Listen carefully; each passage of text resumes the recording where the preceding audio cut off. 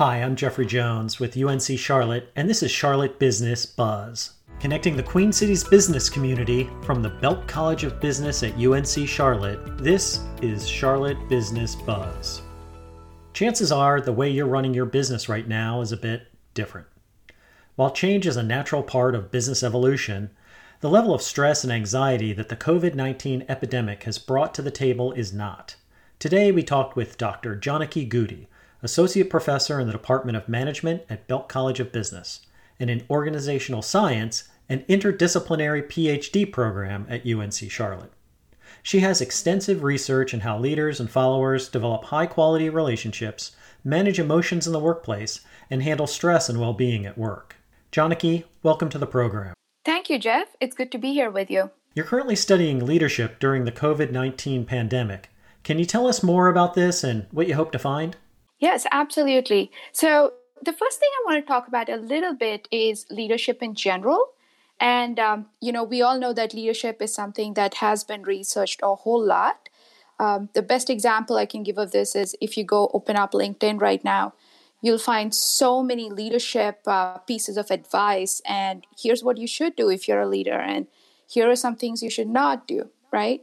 And something that's really important to remember here is that there is a lot that passes for leadership science being within quotes.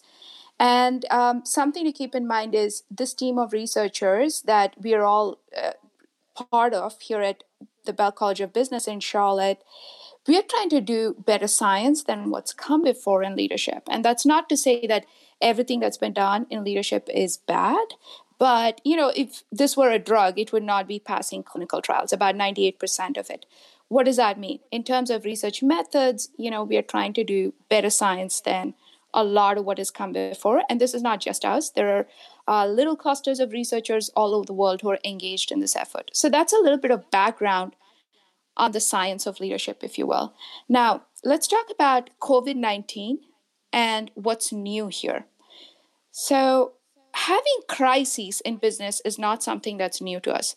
For example, the Institute for Crisis Management noted in 2010 that there are almost 90,000 news accounts of business-related crises in the United States alone between 2000 and 2009. Okay? So the fact that we have crises is not news to us.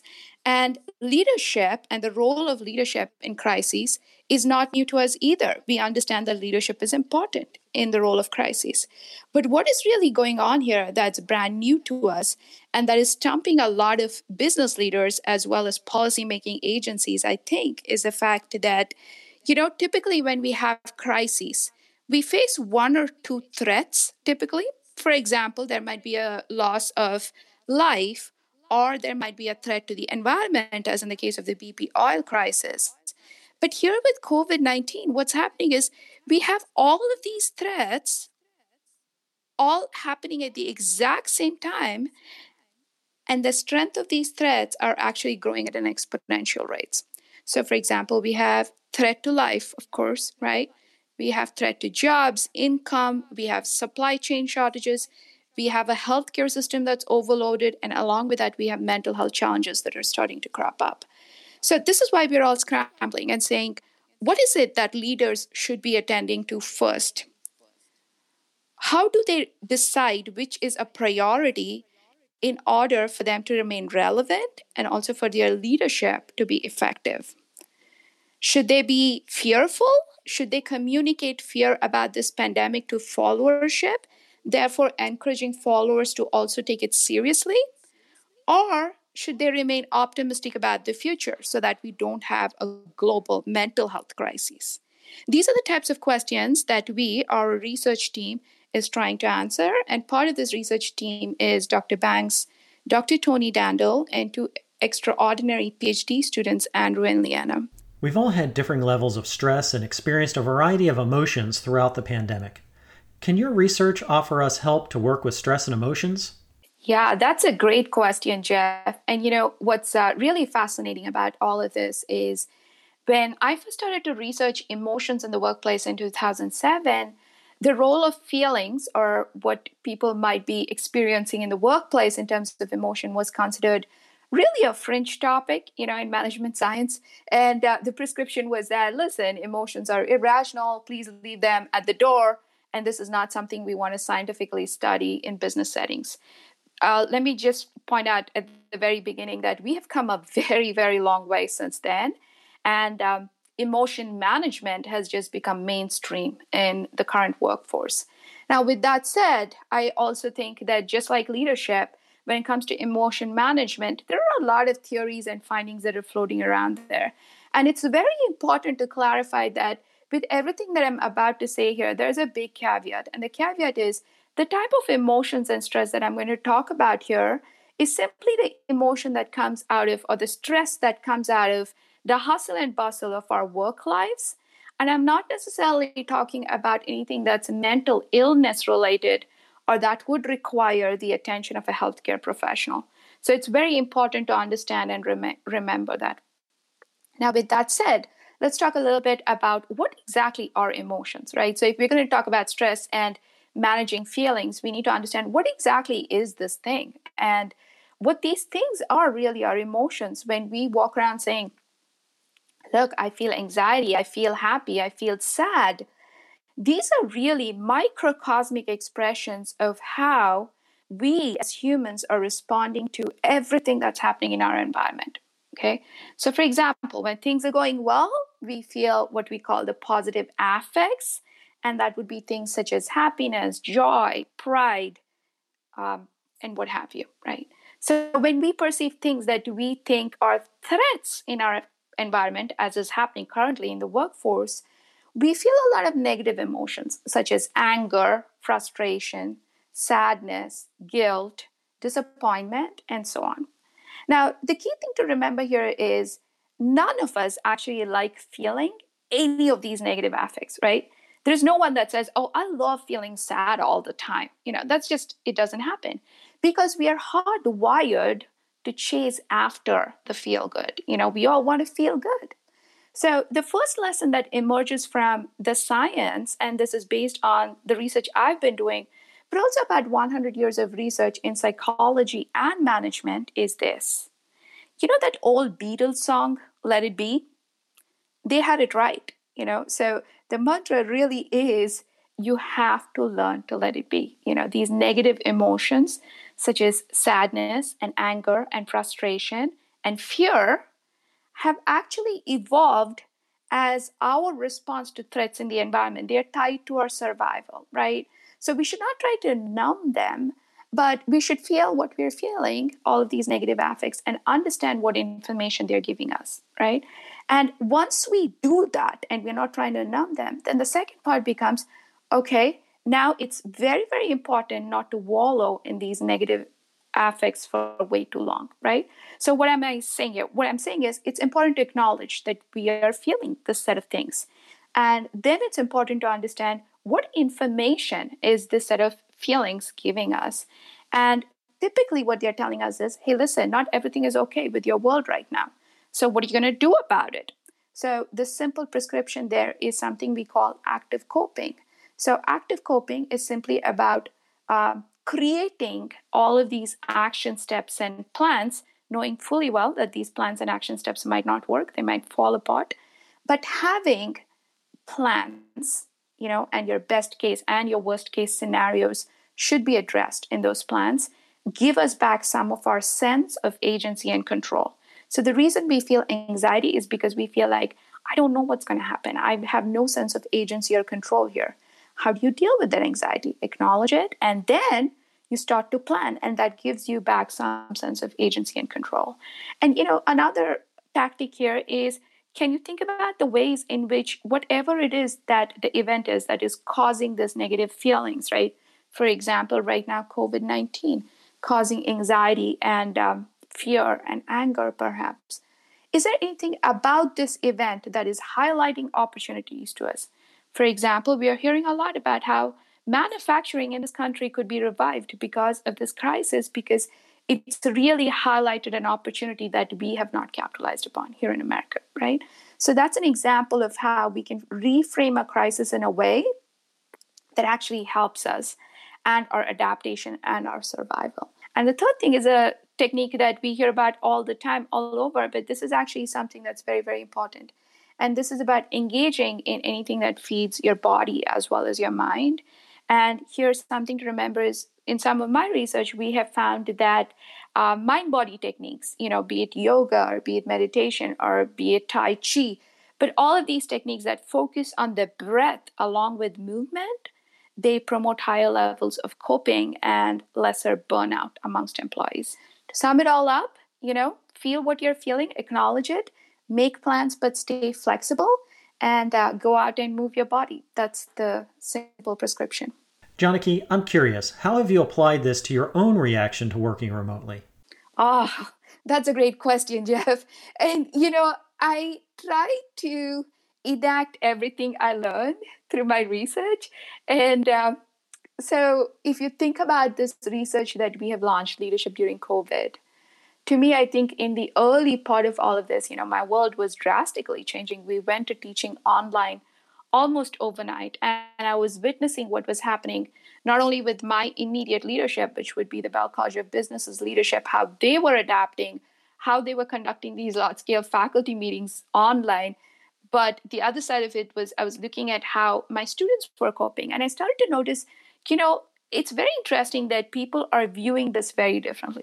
Yes, there's fear, yes, there's anxiety, but there was also a sense of resilience about everyone pretty much in my orbit, in my work orbit. And that's what prompted this active coping strategy for me, right? So we launched the Leadership During COVID-19 project because this was something that my research team and we felt like this gives us a sense of purpose. This also is something that could, it stands to possibly contribute. And I use such qualifiers because I'm a very careful scientist, I would like to think, right? I don't want to simply blanket claim, yes, this is going to make a big contribution. But what I'm hoping for is that active coping that, I've started to enact, and that's what I've tried to enact for our research team, gives us all a sense of purpose and gives us all a sense of agency that we are doing something here to help our community, so that's a great way. The other big thing is I've been a yoga practitioner for a while now. So, I've been following some of these mind-body techniques that helps keep me sane through all of this. That does not at all mean, by the way, that I don't have anxiety and fear surrounding this. Listen, my family is thousands of miles away, and it's very anxiety provoking to think that I can't get on a plane and get there. But you can't stay in that space for too long. Thanks for that insight. We'll be back with Dr. Goody in just a moment on Charlotte Business Buzz. A top quality MBA is one of the best investments you can make in your career. The school you choose and the skills you gain can have a profound impact on your professional life. By selecting the Belk College of Business MBA at UNC Charlotte, you can structure your own curriculum and gain skills tailored to your career goals, resulting in enhanced earning potential. Whether you're just starting out in the business world or contemplating your next step in an established career, explore the Belk College MBA as a strategic tool for upward career mobility. Learn more at nba.uncc.edu.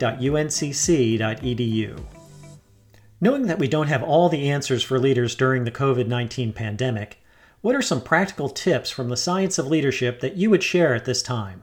First thing I would say is the number one thing you have to do as a leader during this time is acknowledge and validate what your employees are thinking as well as feeling. Okay, so what does that mean? In practical terms, what does that look like? I'll give you an example. You could say something along the lines of, this is an undesirable and challenging event for all of us as a community. And just in that language, I'll point out a little later how that language really matters. But that is the thinking part of what your employees are feeling, right? They know something is off and you're acknowledging that for them. And when we have that type of acknowledgement, we feel a sense of social support. It makes us feel better. And that is why leaders need to acknowledge what their followers are feeling or the workforce is feeling. Follow it up with a validation of what your workforce is feeling by indicating that you are in this with them, right? So you would say something along the lines of, I feel the exact same emotions that you're feeling. I feel anxious that, we don't know what's going to happen in the future. I feel frustrated that I'm not able to get out and look at my employees face to face and talk about exciting projects. So by doing the second part, essentially what you've done is you've acknowledged and validated their feelings, So taken together, essentially you've acknowledged and validated their thoughts as well as their feelings. Now, one thing I want to throw out there for our leaders especially is, as we start to do this type of emotion management work, it's important to recognize that leaders are not only managing their own emotions, but they're also managing these emotions of other people, i.e. the workforce. So the key here is to acknowledge that, first of all, to ourselves, if you're in a leadership role, please take a moment to acknowledge that you're doing what I call twice the emotion work, where you're not only doing it for yourself, but you have to now go ahead and do it for your workforce, right? And once this acknowledgement is done, much like what I was saying with emotions before, you have to move beyond acknowledging and validating the present situation, right? So we cannot stay in that space of this is challenging and undesirable and we are feeling anxiety. We have to move past it, and leaders are in a position to reframe the threat in a way that mobilizes us, right, for change, and also letting us know that our leaders are in our corner. So when leaders do this type of work, we call it, the scientific label for it is called emotion regulation. And in much of the work I've done with my colleagues, we find that actively addressing what people are thinking and feeling and reframing events for them and encouraging them to make changes in response to the threat is what works best, rather than a leader who says, well, I know you're feeling bad, let's plan virtual happy hour. Virtual happy hour is fine as long as you're actually addressing the cause of what's going on. Okay, so that's the first thing. The second thing is you have to raise the bar as the leader. It is the leader's responsibility, and please note that management is about simply maintaining the status quo, and you're providing logistical support to your workforce. But as a leader, your role is actually to motivate and engage and inspire employees all the time. It does not say just when times are good, right? It's all the time. So from that standpoint, in this crisis, what can leaders do? You have to be the one who's raising the bar on resilience by articulating your vision for the future. What it really tells us is that we as humans are purpose-driven. And we are purpose-driven and resilient when we have something in front of us that we get excited about, okay? And scientifically, the story of human survival has always been about there has to be a leader of the pack that is forward-looking, is signaling optimism about the future, and rallies troops around a common purpose, okay? So how do you do that? For example, you can say, this is really, really bad for us, not anything we've seen ever before at this point in time.